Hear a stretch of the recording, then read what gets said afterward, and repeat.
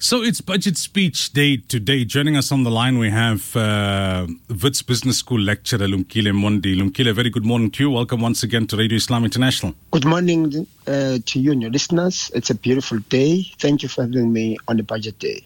Well, absolutely a beautiful day. Remind our listeners, what exactly is the budget? How different is the budget delivered by the finance minister in comparison to what an ordinary person would consider to be a budget? This is a budget. It is basically similar to a household, assuming that there's only the mom working in the household, and therefore the amount of money that is earned by the mom has to be distributed to everyone for everything, for transport, for food, for clothing, and any other. So take that household example into a nation. In this case, the Minister of Finance, through taxing us from the incomes that we earn, businesses from the profits they make, those who buy luxury goods internationally from the import duties that they pay, but also those who are engaged in what we call in South Africa sin industry, those who drink and smoke.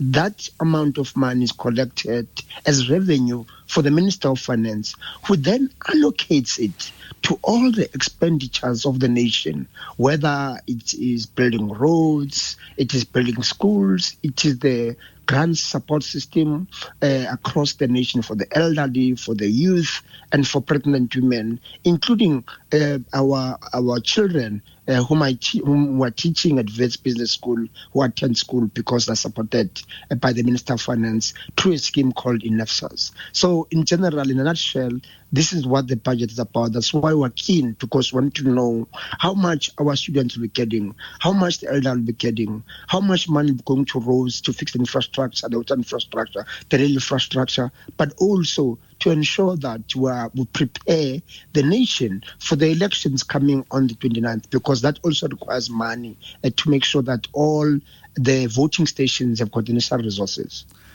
Now, there's always concerns heading into a budget speech, right, about whether VAT will be increased or not, how much more taxes will be increased, sin taxes, the likes. There seems to be, I don't know if you share this sentiment, but there seems to be more negativity or more pessimism around what the minister is going to say this time around. Absolutely, because the amount of money that's been collected for taxation. So South Africa's economic growth has been dismal. We've got friends and family that we know who have lost employment. Therefore, those individuals are no longer paying taxes, which you call pay as you earn.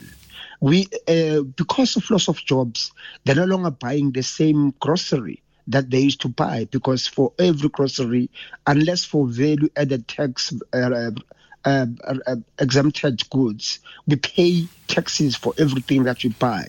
So in general, we know that the South African Revenue Services that collects taxes on behalf of our government does not have much because of poor economic performance, because of low commodity prices. Therefore, the mining companies aren't paying as much tax as possible, all because the domestic economy and the national economy are all struggling.